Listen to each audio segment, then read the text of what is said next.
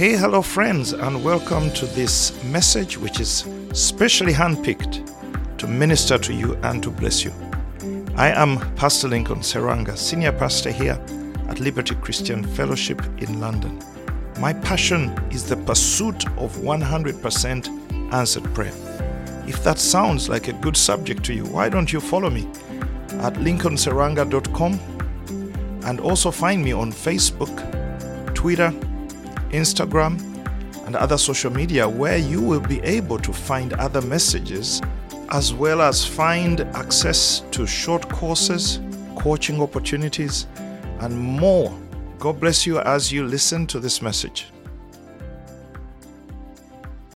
Well, friends, I hope you had a great time there just worshiping God and receiving from Pastor Grace. It's Pentecost Sunday, and it's good to remember these calendar times and to align ourselves with them and see what God is doing in these seasons.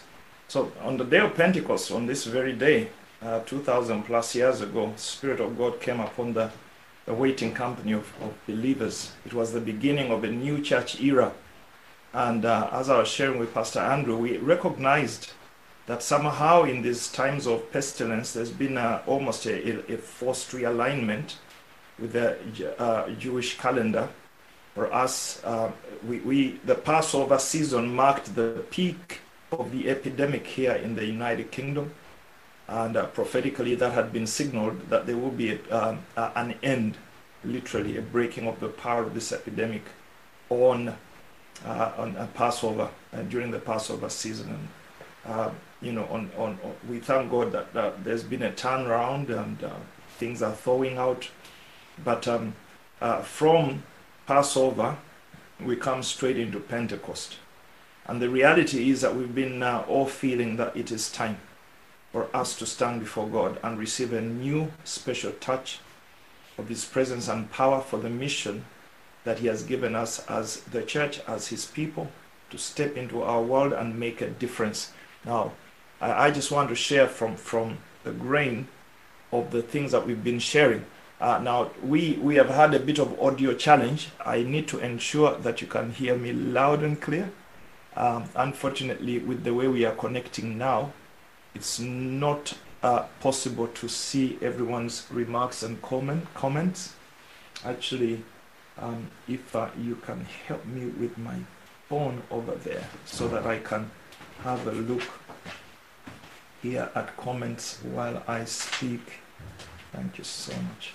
I think I need the connection as well. Beautiful. Well, Holy Spirit, we need Him. We need His glory. We need His power now like never before. And we just believe that the church is being commissioned in a fresh new way into our world to take the gospel message. And so it is no coincidence that we are looking at Pentecost coming in now. Somehow, as I said, as we were sharing with Pastor Andrew, we said we should believe God for a fresh outpouring of God's glory on us as His church. Certainly as a family here at LCF, we want to see a fresh new outpouring of God's grace and glory. Now, I began a journey with yourselves, friends, some time ago, speaking on the sovereignty of God on Friday nights.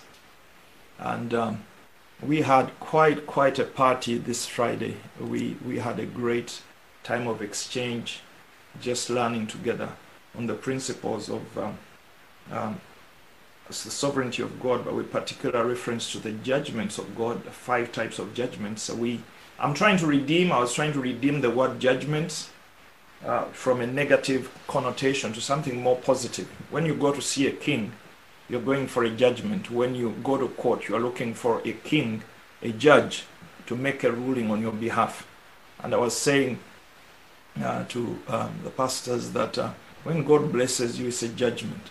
When God vindicates you, it's a judgment. When God defends you, it's a judgment. But also when God disciplines you, it's a judgment. And so on the judgment day, when we come and stand before the king, we shall be rewarded. Bible says God will bless and reward those that have been fruitful before Him.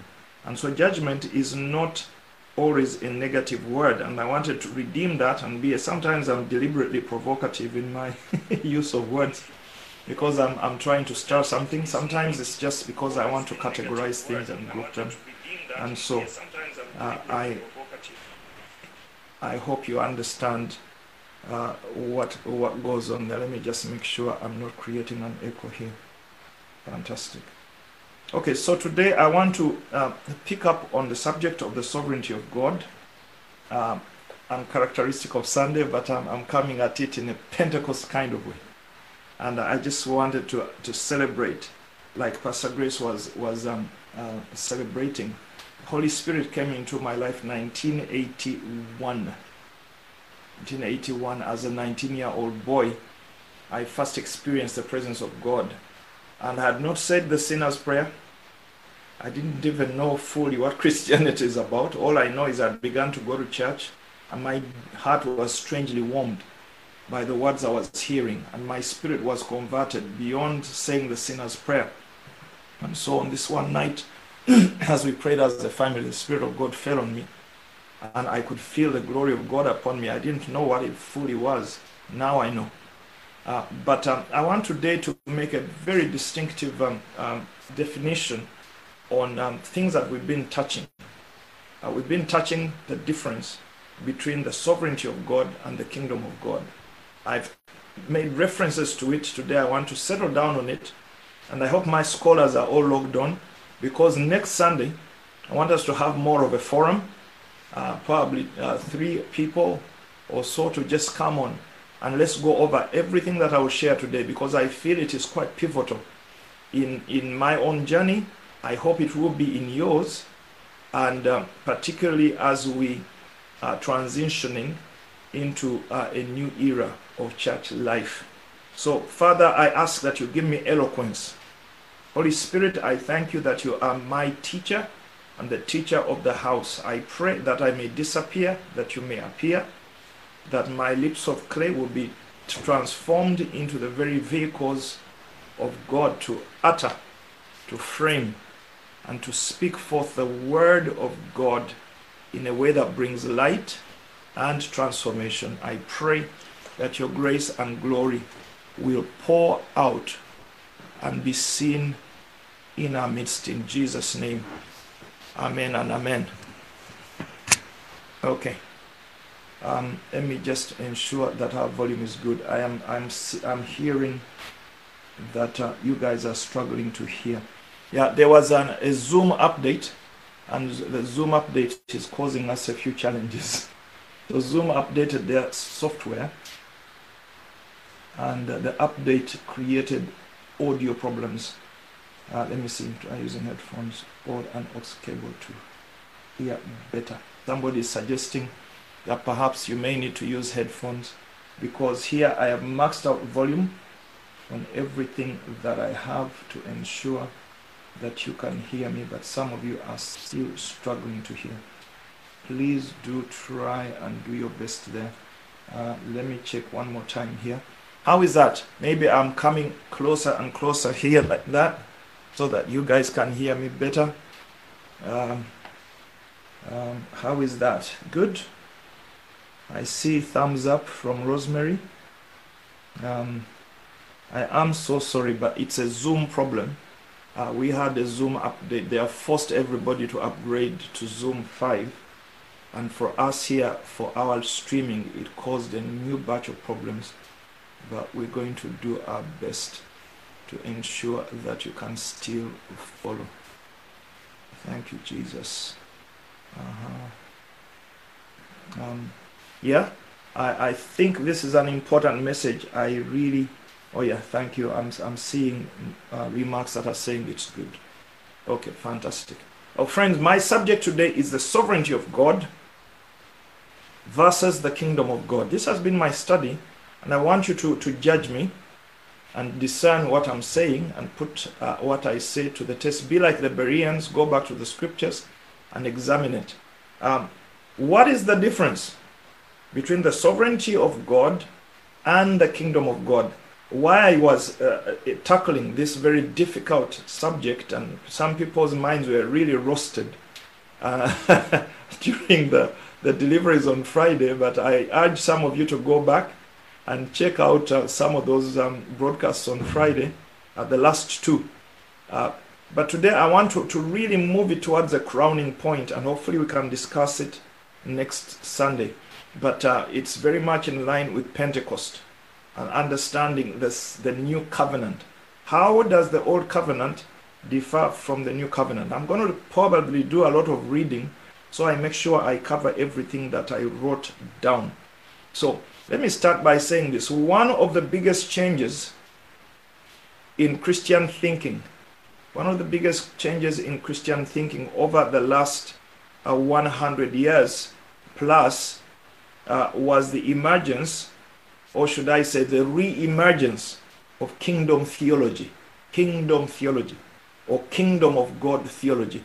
So now you need to understand that after the early church, we went through a dark time there where the church just lost its witness and everything went into hyper-organized religion, where we went into Catholic practice, and then the Reformation came back and the gospel began to be preached again, justification by grace through faith, and then slowly tenets of biblical doctrine and Christian doctrine have been restored to the church progressively. So the Holy Spirit had been lost completely from the worship of the church, and so when even when justification by grace began to be preached again through that initial Reformation, there was not an understanding of the Holy Spirit. And so it is mainly through the Pentecostal awakening, through the Azusa Street revival, that the place of the baptism with the Holy Spirit was restored to the church with the speaking in tongues, and but then the working of miracles and healings and deliverance, and now understanding the ministries like the prophetic ministry and apostolic ministry and all these things. It's been a progressive journey of the church rediscovering lost treasures from the Word of God. And I hope that in your own journey you are not living beyond or behind these revolutions that God has faithfully sent into the earth to awaken His church. But one of the greatest changes happened around 1930s. In the 30s and into the 50s, thoughts began to re-emerge in the church concerning the kingdom of God, and defining and seeing the difference between the sovereignty of God and the kingdom of God. It is possible to get confused with the language. And so history shows us in the 30s, some Christian philosophers, and then in the 50s, began to dig up again the concept of the kingdom of God and grappling with what it actually means. Men like George Eldon Ladd, some of you can just go and search these things out. But particularly here in the United Kingdom, I know that the first time that we came here to the UK, I don't even remember the year that was, but we came when there was a lot of stirring, a lot of Holy Spirit stirring, beyond the Pentecostal move of God, which restored the baptism with the Holy Spirit and changed the landscape of Christian witness around the world. And I think, I forget the figure, but there's almost 500,000 tongue-speaking people in the earth now.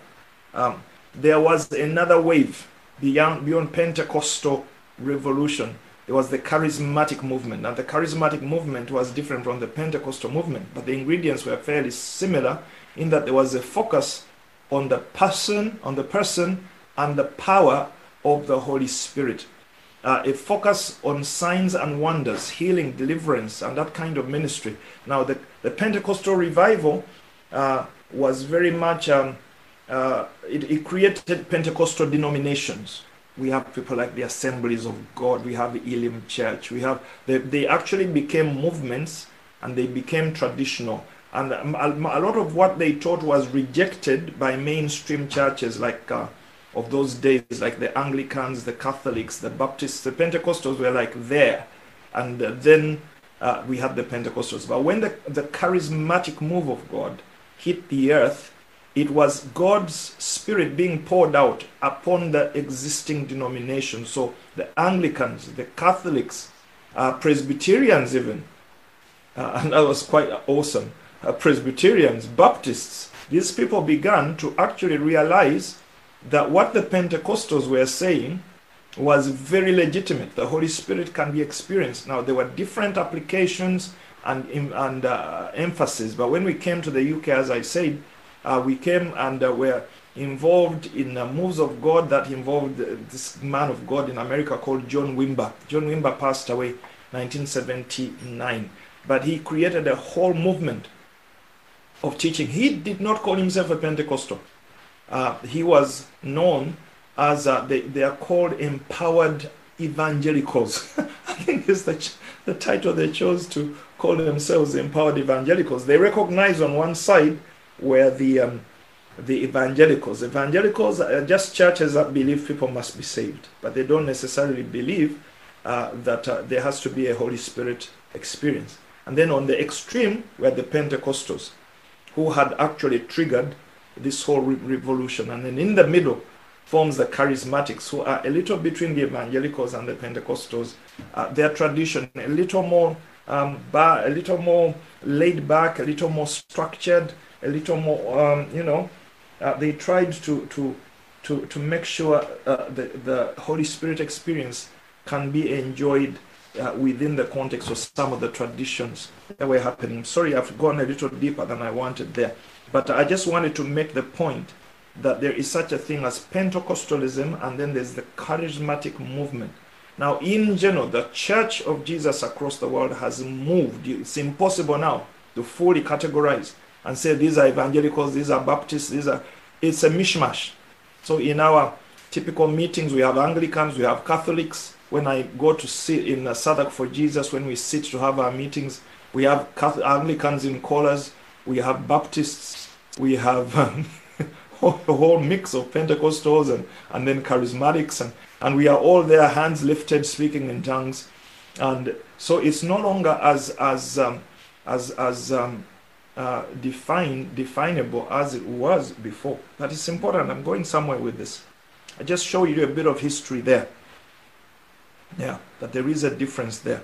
Now, moving on to understanding this thing called the kingdom of God. So in the 30s and 80s, there was a restoration of kingdom thinking. Now, when we came to the UK, there was much talk of kingdom, the kingdom of God, and I was a bit perplexed because coming from the awakening, we call it the Pentecostal awakening of Uganda, but it wasn't really Pentecostal.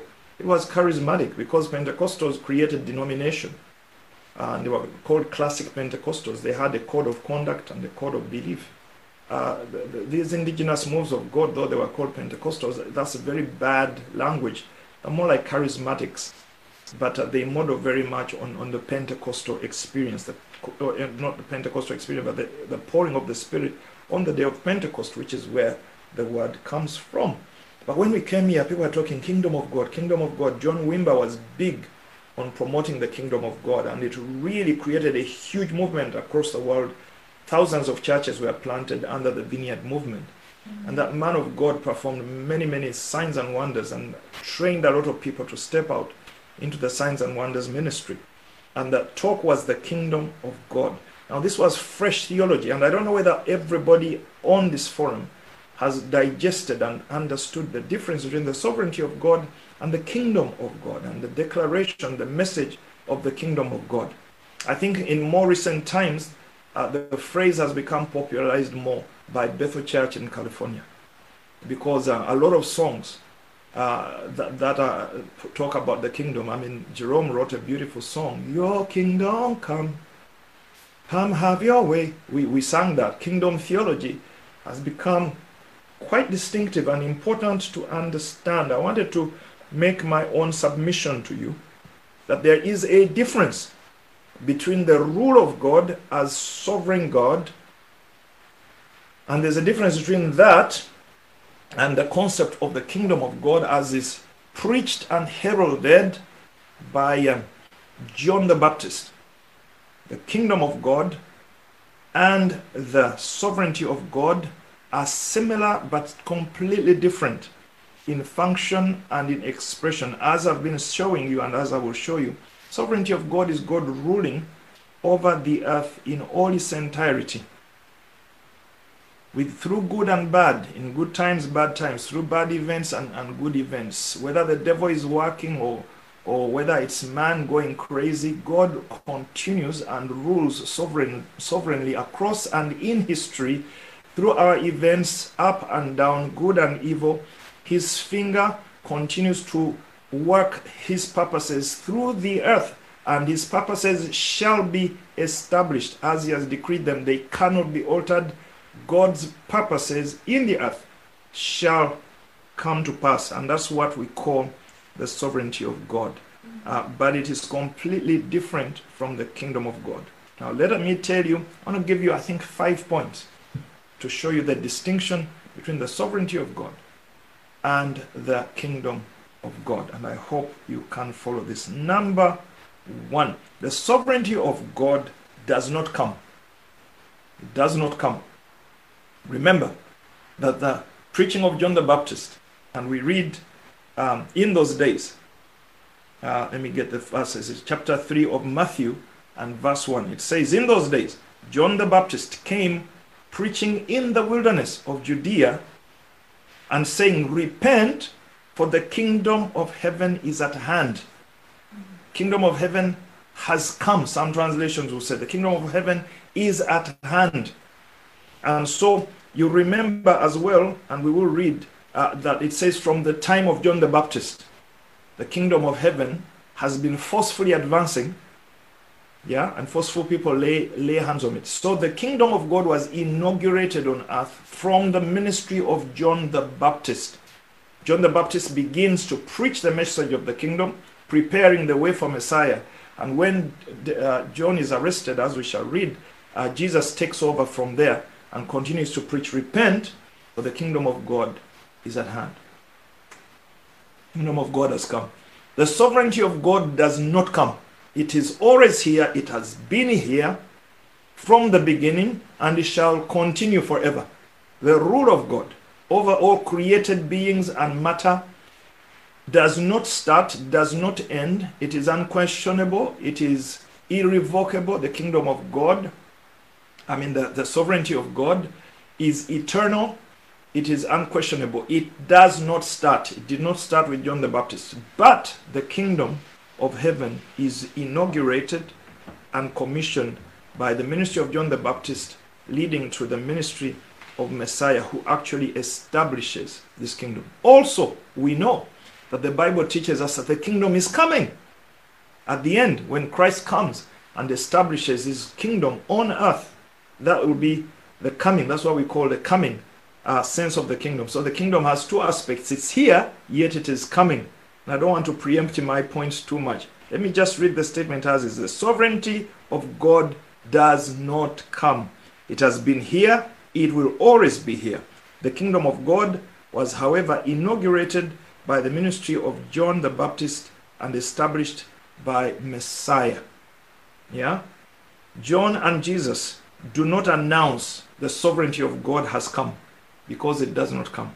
But they do announce that the kingdom of God has come. All is at hand. And we shall go into that a little deeper.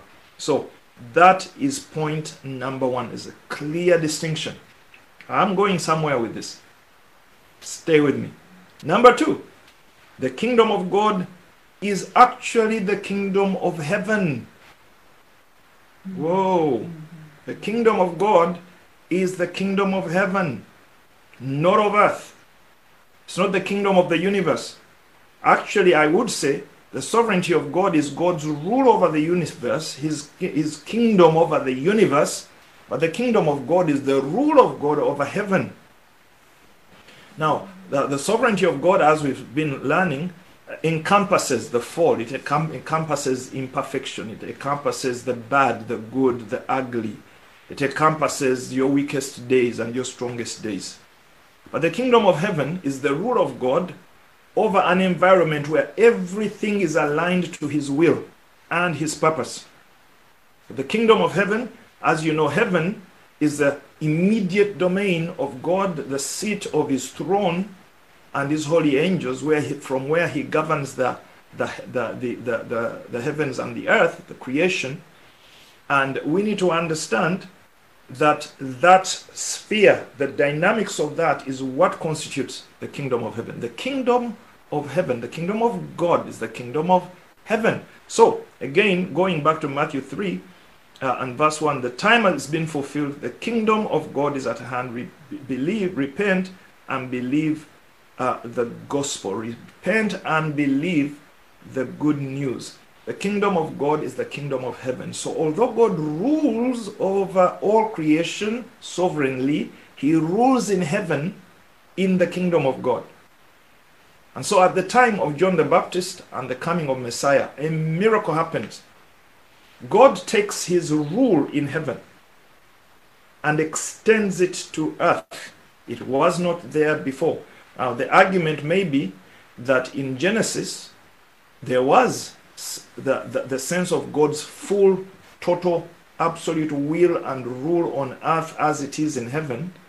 But then we fell, and so the created realm fell from that. So before, it can be argued the sovereignty of God was sufficient as a rule for both heaven and earth, and it was displaying and exhibiting God's will in full. The sovereignty of God initially was all the rule we needed, because there was no demarcation between heaven and earth. The two were one, they were in agreement, they were in sync. When earth rebels, the sovereignty of God now encompasses the fallen sphere, and now heaven is where there is no fall. Remember that war breaks out in heaven, and Satan is cast out of heaven, because heaven, the very immediate environment of God, cannot be polluted by sin.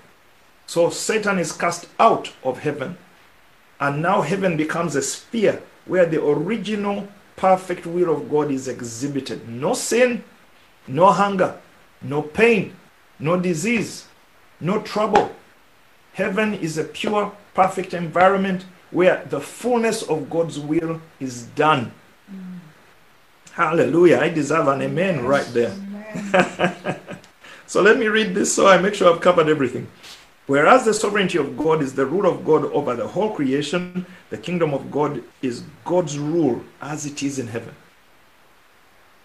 That's why Jesus teaches us to pray. Pray this way: your kingdom come, your will be done on earth as it is in heaven. Because there's now a disparity. And now Jesus is saying, you guys down here on earth need to invoke that the order, the atmosphere, the life of heaven shall come to earth. That is what it means to talk about the kingdom of God. And that's what Jesus came to establish. That actually is the good news. By the way, on that we need to really talk. What is the gospel? Some say the gospel is the gospel of God's grace. Others say the gospel is the gospel of the cross. Others say it's the gospel of the kingdom of God. It's all three. I think it's all those three. The gospel of the grace of God, gospel, the good news of the grace of God, the good news of salvation, the good news of forgiveness, the good news of the cross, the good news of the kingdom of God coming to earth. But that really is the heart of it, because salvation is a means to an end. Grace is a means to an end. What's the end? The end is God's will and God's environment, God's order coming to earth as it is in heaven. The gospel message is the gospel of the kingdom, not simply the gospel of the grace of God. That is just an ingredient. Actually, I would say the final output, as you know, is the kingdom of God comes from heaven. Revelation 21. And the voice declares that the dwelling of God is now amongst men. That is how it all closes. The kingdom of heaven is finally fully established on earth. So I want to throw this right there. It's not in my notes. But the goal of God is not salvation. Salvation is not the goal. It's not. It's a means to an end. Man is saved that he may return to the original purpose of God. Yeah. So when you pull somebody out of the water because they were dying and now they're on the beach, I survived that, I've been saved. That's not the objective. They must now get up, dry up, change clothes, and get back to the original assignment. And the original assignment is let them have dominion on earth. So the kingdom of God on earth, the atmosphere, the order, the values of heaven coming to earth is the purpose of our salvation, is the purpose of grace, is the purpose of Jesus, is the purpose of the cross. Yeah, I need to make that point because when I was recently having a debate with one of our pastors, he says salvation is the message of the Bible from the beginning to the end. Oh, I'm thinking, no, I wouldn't say that. Yes, it is. God is saving man, but not as the objective. The objective is the establishment of the kingdom of God on earth. I hope you hear me, friends.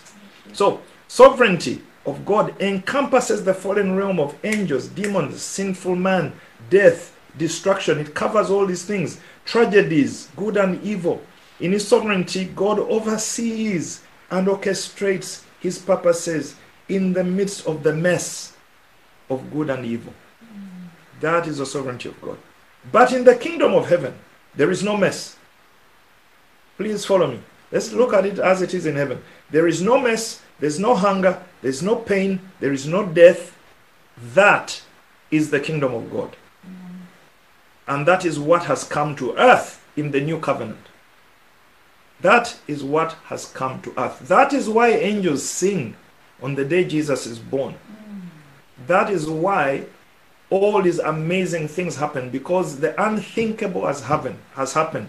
God has now begun a campaign to bring heaven on earth fully as we see it in the end, but initially in part through the church. The church era, the saved, the bride of Christ, is God's opportunity to bring heaven to earth in the first phase of invasion. Yeah, so that was point number one. Sovereignty of God does not come. It is here. Number two, the kingdom of God is the kingdom of heaven. And when it comes to earth, that is the gospel. That is the exciting news. Number three, the sovereignty of God is in full operation in creation. Full. We do not experience the sovereignty of God in part. It's here in full. I even dare say, you do not pray the sovereignty of God in place. Let's fast and pray that God's sovereignty may happen. No, sovereignty of God is at work regardless. Regardless. And that's why Israel, whether they were sinning or walking right, whether they were at war with their enemies or not, the sovereignty of God continues to work in history through divine delays. I tell you, people think God, as I've been making the point, we need to embrace the sovereignty of God without thinking that it means he has his way on earth. No, he works out his purpose. That's what it means. His purposes will come to pass. No one will kill them. No one can thwart the purposes of God. They will ultimately come to pass. And Exodus is a good example that God's purpose is to create a nation called Israel, to settle them in a land in the Middle East, to emerge a Messiah out of them, that Messiah may live, minister, and finally die, be buried, resurrected, and ascended to heaven. Is there a clock to this? There should be a clock. But look at the mess that out of the wilderness, out of Egypt, they are stuck in a cycle of 40 years when God wanted them to go in. So though he is sovereign, he cannot override the fact that they will not go into the promised land because of unbelief. God, the Bible says, he was vexed with them. He was annoyed with them. I think, is it the writer of Hebrews who said they vexed the Holy One of Israel and they hindered him. So please understand, the sovereignty of God does not mean he violates human will. It just means he continues to work his purpose through. So he made them go around in circles. A generation died. He waited for the next generation and then moved on. And even Moses, who really was meant, and the call of God on him was to take Israel into the promised land, he gets overwhelmed. And so God gets him out of the picture and raises Joshua. The purpose of God will continue whether you sign in or not, ultimately. And we shouldn't be arrogant to think that however we live, God's purpose for my life will come to pass. No, his purpose says his purposes will come to pass, you can sign in and log out. But they will continue to march forward and come to fruition. We sign ourselves in or out, but his purposes shall triumph in the end ultimately. Okay, let me behave. I get so excited on this. The sovereignty of God is in full operation in creation and history, and it continues to work out his purposes. But the kingdom of God is only in part. It's only manifested in part. Please hear me. Please hear me. The kingdom of God is manifesting in part. And that's not because God is limiting it, because of things we are going to learn here now. Let me read my bullet points. Though the sovereignty of God is fully at work, the kingdom of God manifests in part, because the fullness of it shall be manifested in the end times, when Christ establishes his throne here. So the kingdom of God is a future reality that God is giving us now as a foretaste. Yes, it's a future reality, but we are receiving it as a foretaste. So it comes now in part, but will be manifested in full when Christ returns. Now, it's not because God cannot roughshod us and establish it now, but that's not how it's going to work, because again, he's honoring free will. And I'm going somewhere here. For we know in part, the Bible says, and we prophesy in part. This is 1 Corinthians 13, and I'm sure you recognize the verses there. I'm sorry, I didn't write the actual verse. Can you check out their verse just before verse 10? It's verse 7 or something there. I'm asking Marvin to project that. For we know in part, and we prophesy in part. But when that which is perfect has come, that which is in part will be done away with. Let me tell you, friends, the best prophetic ministry is functioning in part. That's right. As long as we are in this fallen realm, the best we can do is try as much as possible to exhibit and manifest heaven on earth as much as possible. We should prophesy in part. We must know we prophesy in part, and we know in part. Even this sermon, which I put 3 hours into, will not hit the target because we know in part. Yeah, but when that which is perfect comes, yeah, that which is in part will be done away with. And then verse a little lower, it says, now we see in a mirror. Now we see in a mirror. Can you find that verse, Marvin? It's just a little lower there. Now we see in a mirror dimly, but then we will see face to face. Now I know in part, but then I shall know even as I am known. Yes. Yes. Now this should encourage us. And I'm going somewhere with this. Going somewhere. Now let me read the next bullet point. We need to accept the fact that at best our experience of the kingdom of God this side of eternity is going to be in part. Now that does not mean we will see only partial glory. We may see great glory, the fullness of the glory, but it will happen one day and the following day we need to start again. We may see dramatic healings today and tomorrow someone is not healed.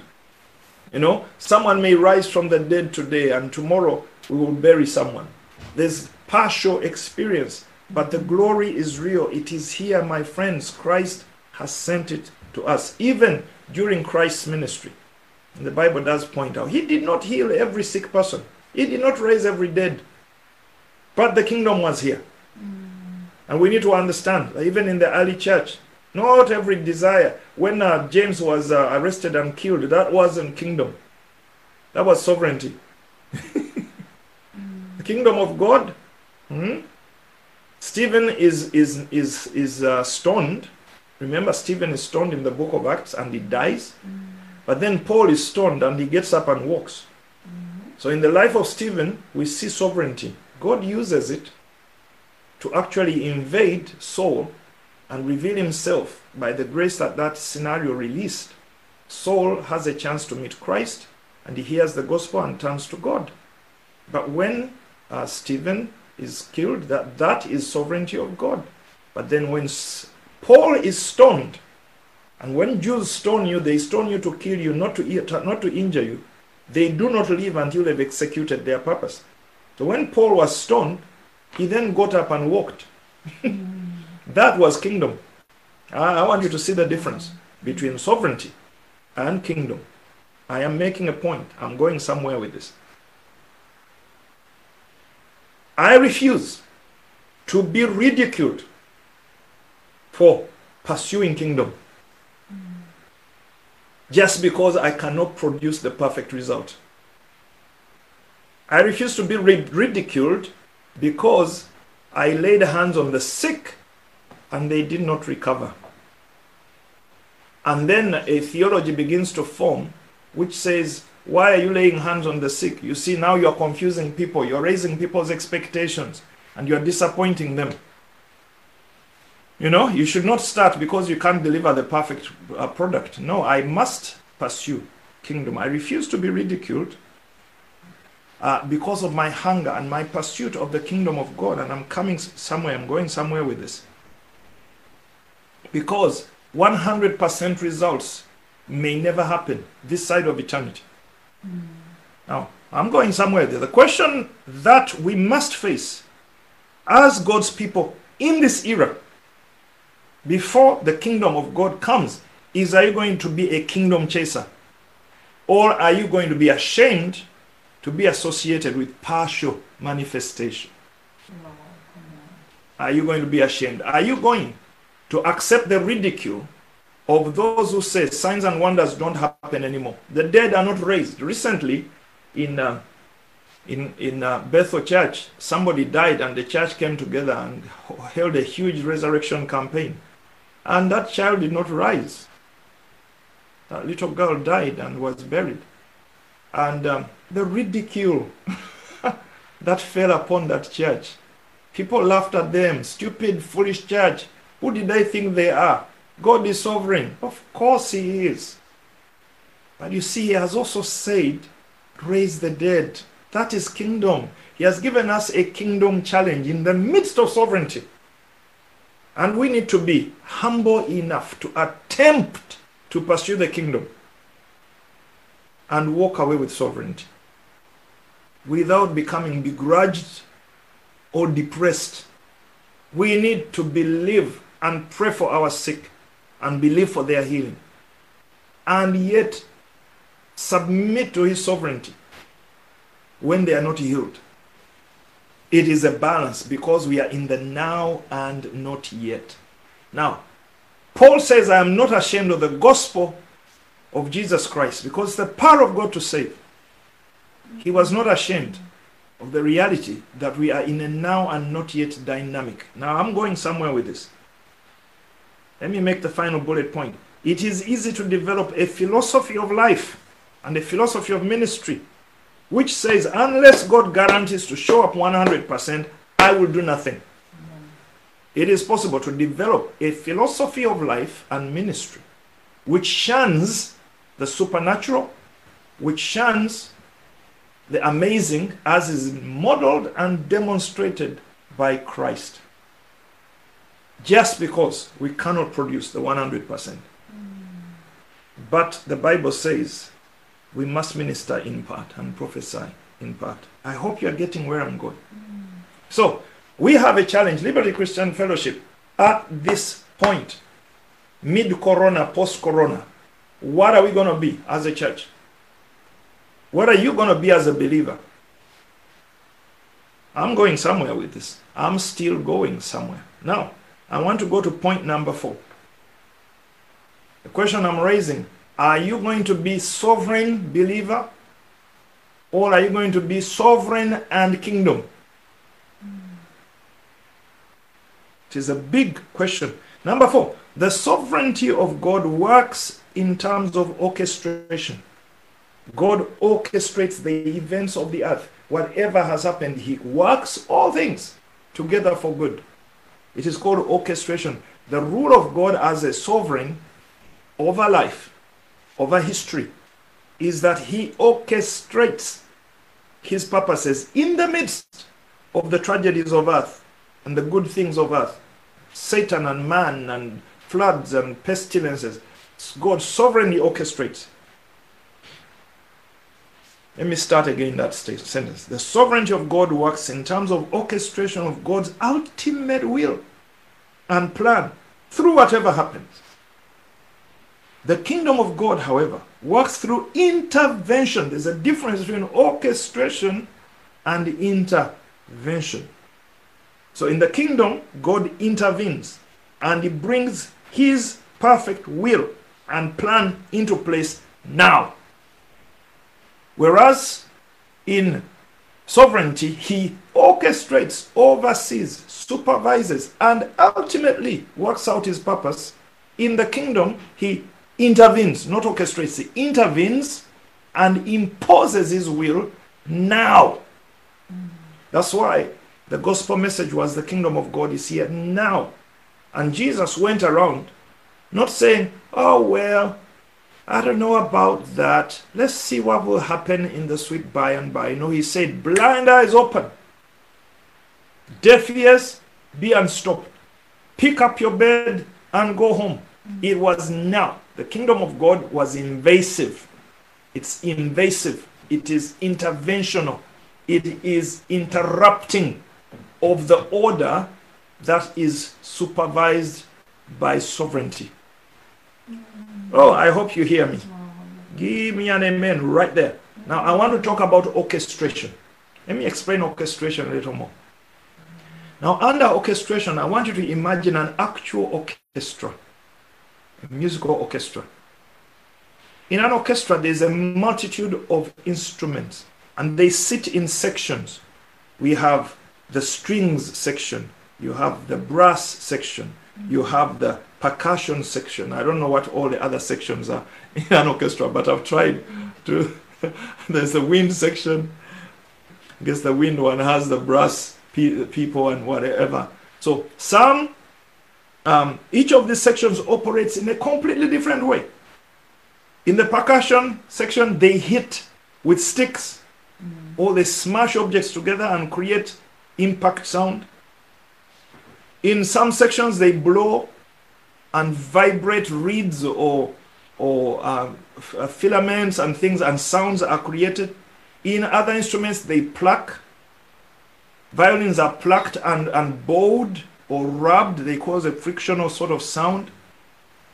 Some of these instruments work throughout the song. Others just come in and pull out. They come in and pull out. The most boring role is the cymbals guy, who stands there with his cymbals and waits. Everybody has a great time. And then he goes smash and goes back to his frozen state. What a boring role. But you can't just show up and say, I'm a cymbalist in an orchestra. No, you must study for it. You must know which type of cymbals and how to hit them and what's loud. But all these guys come together and each one does their part. Now, at the front of the orchestra is the conductor who works all these sounds together to create an amazing sound of music. That orchestration is what I'm talking about when we talk about the sovereignty of God. In the sovereignty of God, God stands over our lives and presides over a multiplicity of events and circumstances. Some of them are bangs. Some of them are percussive. Some of them are wind instruments. Some of them events, good, bad, evil. And out of it all, God brings music. He creates a music out of the events of our lives because he is an orchestrator. He makes all things work out together for good. Let me read this. Make sure I've covered everything. The task of a master conductor, orchestrator, is to combine these sounds that on their own would sound weird. Imagine if you found the cymbalist practicing at home and is there reading the music and going smash, and then going quiet and reading and is bobbing his head, counting his beats. It's like, what in the world is that? It makes no sense. And there are events in our lives that you look at and think, this is just Stupid madness. What in the world is going on with my life? But God, if we hand these issues, these matters to him, he orchestrates and brings music out of them. He makes all things beautiful in his time through our surrender. That is orchestration, my friends. So God takes the fragments of events that we go through and orchestrates them into something beautiful. If we can let him have them. The sections of our lives, the tragedies, the mistakes, the achievements, the delays, the setbacks, can all be orchestrated by God into an amazing masterpiece. Hallelujah! I am shouting for myself right there. Amen. The beauty of these things the beauty is usually seen retrospectively. You look back and it's suddenly, oh my God, it all worked out for good. But while you're going through it, it's a mess. So you need panoramic vision. You need retrospective sight. So in the midst, it doesn't make sense. That, my friend, is sovereignty. God making music out of random stuff. Let me tell you what the kingdom looks like. The kingdom is intervention. It's not orchestration. So in intervention, God writes the music. He chooses every note. He does not work with fragments of events. It is him organizing everything being done in his way, in his will, on his cue, as he would have wanted it. So it's not improvisation music. Have you heard of improvisation music? Improvisation happens a lot in jazz. Somebody shows up with a bass guitar. Somebody comes with a saxophone. Somebody comes with keyboards. And without rehearsal, they can just agree. Key, B flat, off they go. And somebody starts, and the other one finds it, and they're just improvising. No one rehearsed. It is as they go along. And that's how our lives mainly go. But when we are talking about kingdom of God, we're talking about God coming in and invading our life and bringing an order which is according to heaven. There is a music script written, and there's an enforcement of that order. So intervention, divine intervention, is completely different from divine orchestration. In orchestration, God turns the mess into a message. In intervention, God stops the mess and writes a message. Oh, I wish I could say that again. In orchestration, God turns the mess into a message. In intervention, he stops the mess and writes a message. That is the kingdom of God. Now, in orchestration, it is God's sovereignty that makes a man blind. And that's the language he uses when he's speaking to Moses and says, isn't it I who makes a man blind or deaf? He's realizing that in the end, when you look back, you think, oh my God, this whole thing, God has made it so beautiful, he must have planned it all along. That's how retrospective viewing looks like. You think, oh my God, it is all so beautiful, God wrote everything. No, he didn't write everything. He makes it look like he did. Which is why he owns it and says, I make the man blind, I make him deaf. It's that sense of making all things beautiful and purposeful. But now, we're talking not about that. We're talking about intervention. So, in orchestration, God is in sovereignty, who makes the blind man and the deaf man and the mute. But in intervention, in kingdom, God steps in and heals the blind man. He steps in and opens the ears of the deaf. And this is why it was such a kerfuffle in Israel, because Jesus shows up. And he shows up in the context of sovereignty, in which Israel is clearly taught on sovereignty to surrender and just say, in everything, it's God's will. Now here's somebody telling the blind man, eyes open, go home. Deaf ears, be unstopped. Paralytic, pick up your bed and go home. Whoa, what's going on here? This is kingdom. This is kingdom will. This is kingdom will. It is the perfect, the heaven type will. Do you know that the moment you step through the pearly gates, you are jumping and leaping if you are lame?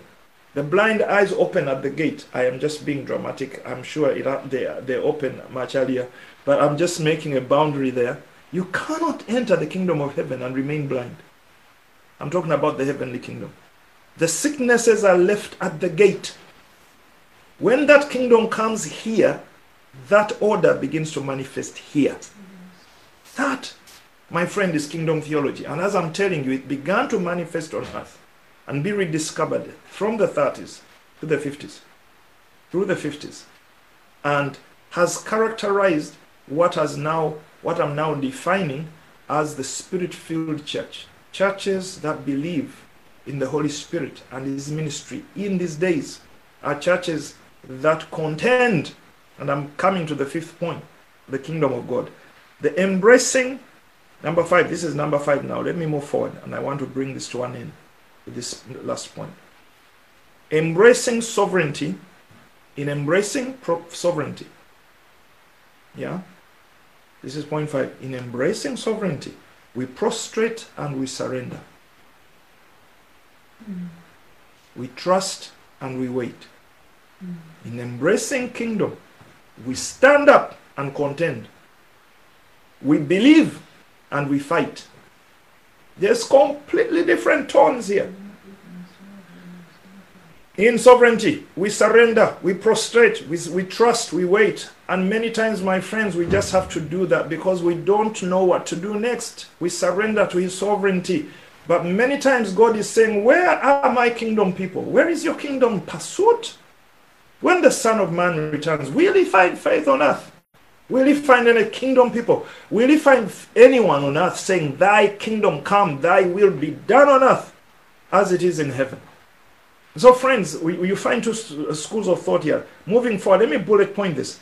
The problem with the kingdom of God is that it's not in your lap. That's the problem with it. Sovereignty is in your lap. Whatever you do, you don't have to fast any time of the year. You can eat as you want. You know, you don't have to exercise faith. God's got this. God's got this. We surrender to His will. You know, He's sovereign. He's at work. No. A kingdom of God does not fall into your lap. Both John and Jesus said the kingdom of God is at hand. They didn't say the kingdom of God is in your lap. They said it's at hand. And that word at hand means it's within reach. So God does not deposit it in your lap. He puts it within reach. You've got to go get it. You've got to stretch out for it. You've got to contend for it. You've got to believe for it. The kingdom of God, my friends, is only at hand. And it says, and I quote, Matthew 11, verse 12, if you can find that for us, Marvin. Matthew 11 and verse 12. Listen to this verse. It says, from the time of John the Baptist. What is that time? The time that the kingdom began to break in. From the days of John the Baptist until now, the kingdom of heaven suffers violence, and the violent take it by force. So this is the problem with kingdom. Kingdom of God does not fall in your lap. You've got to contend for it. You've got to reach for it. You've got to fight for it. You've got to believe for it. You've got to contend for it. And that is problematic because it looks like you're arrogant. It looks like you are spitting in the face of sovereignty. And sovereignty movements in the earth, movements that missed the emergence of kingdom theology in the 30s and the 50s, or which rejected them, rejected the kingdom pursuit on this ground. You are too arrogant. Who are you to tell God what to do when the Bible says no one tells him what to do? That's sovereignty. Oh, but Jesus said, pray and say, your kingdom come, your will be done. Contend with God. Ask him to give you a dose of heaven right here on earth. And for that, he pours out his spirit upon us that we may contend. We breathe in the atmosphere of heaven through the Holy Spirit, and it stirs up in us the cry of Abba, Father, Abba, Father. We cry back to the one who orchestrates the atmosphere of heaven, and we say, God, can we have more of what it's like up there? Can we enjoy righteousness and peace and joy and power and glory here on earth as it is in heaven? I am making a huge theological point, and I want us to debate this as a house. Liberty Christian Fellowship must make a decision. Are we going to be a sovereign congregation? Or are we going to add sovereignty and kingdom together? We must make a decision. We cannot dither between the two. Sovereignty is safe Christianity. Safe Christianity, no problems, no scandals. The problem with kingdom theology is failure, because the kingdom has come in part. I hope you're hearing me. From the time of John the Baptist, show that verse again. What has been happening? The kingdom of God has been forcefully advancing. These days I'm preaching long messages. And I hope you're hearing me. I want you to delve into this. Now that's the New King James Version. I don't think we have any other version there, do we? But it says, from the time of John the Baptist until now, the kingdom of heaven suffers violence. What does it mean to suffer violence? And when you go to the different translations, translators really battle with this. Yeah? But some say, there it is.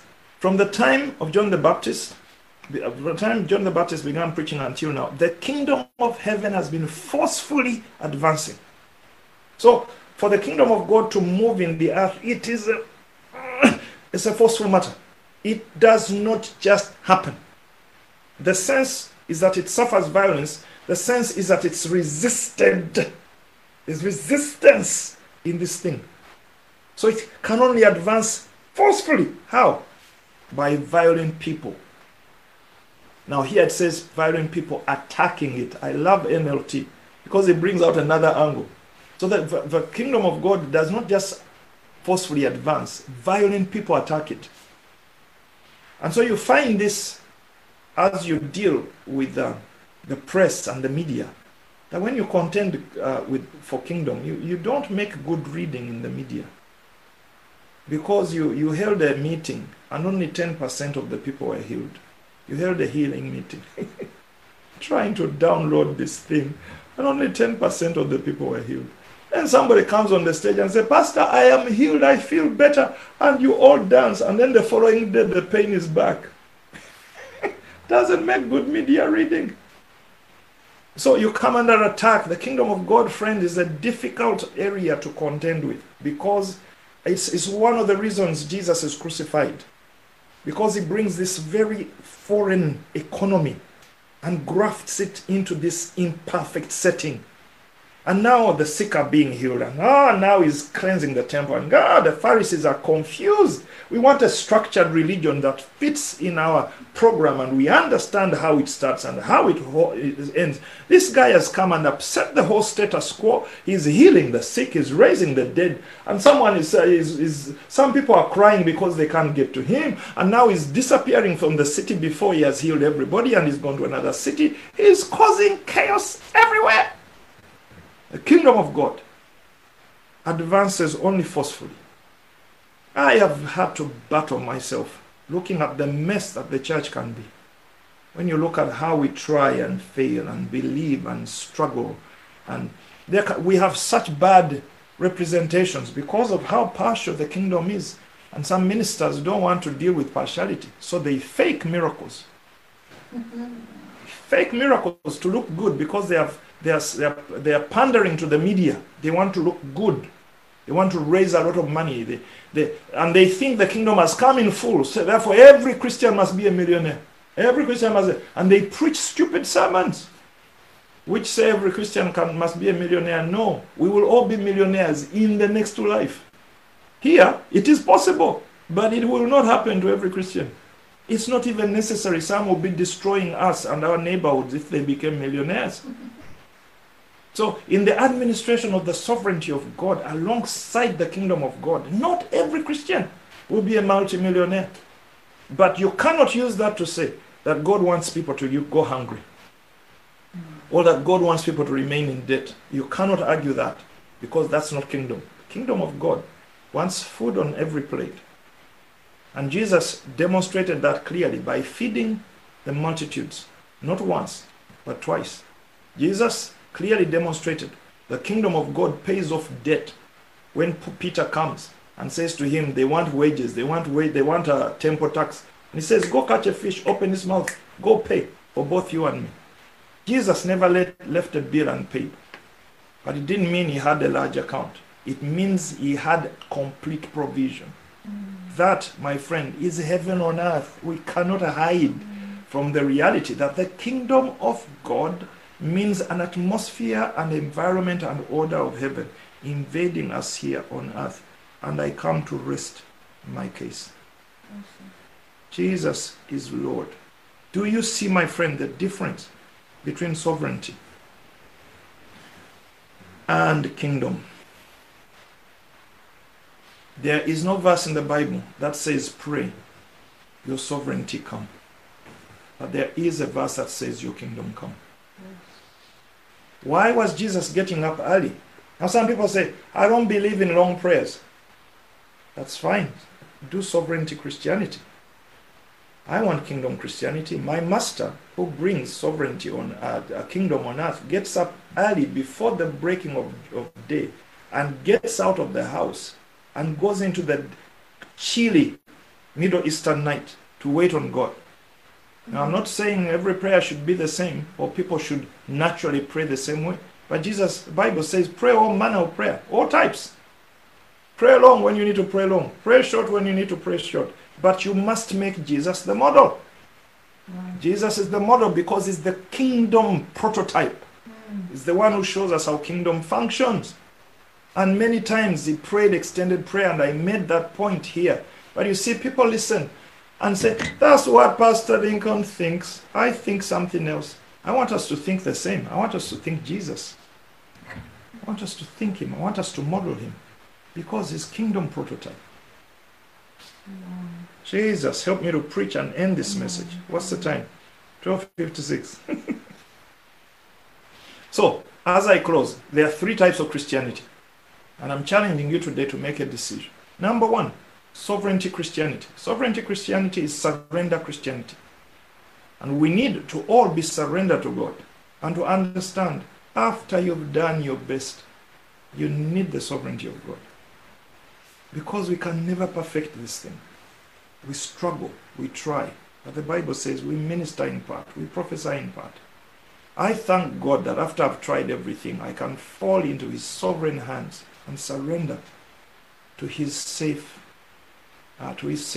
arms. And just wait for him to orchestrate. Because what else can I do? I believe in sovereignty Christianity, but it's not enough. And there are movements, there are churches who have abandoned kingdom Christianity because sovereign Christianity is safer, it's better, and it's in the Bible. Yes, it is in the Bible. But the Bible says, this is the good news. And it says, repent and believe it. Repent and believe this. Heaven has come to earth. Something higher than sovereignty has invaded this sphere. But you must contend for it. You must believe for it. You've got to push for it. Because it advances forcefully, and only forceful people lay hold of it. So I'm one of those forceful believers. Yeah, I pray long. I attempt great things. I believe for miracles. Many times I come back with a bloody nose and a black eye. And I nurse myself and I get up again. And I go back because his kingdom come is not it wasn't my idea. It was his commission. Go to the nations, preach the gospel of the kingdom.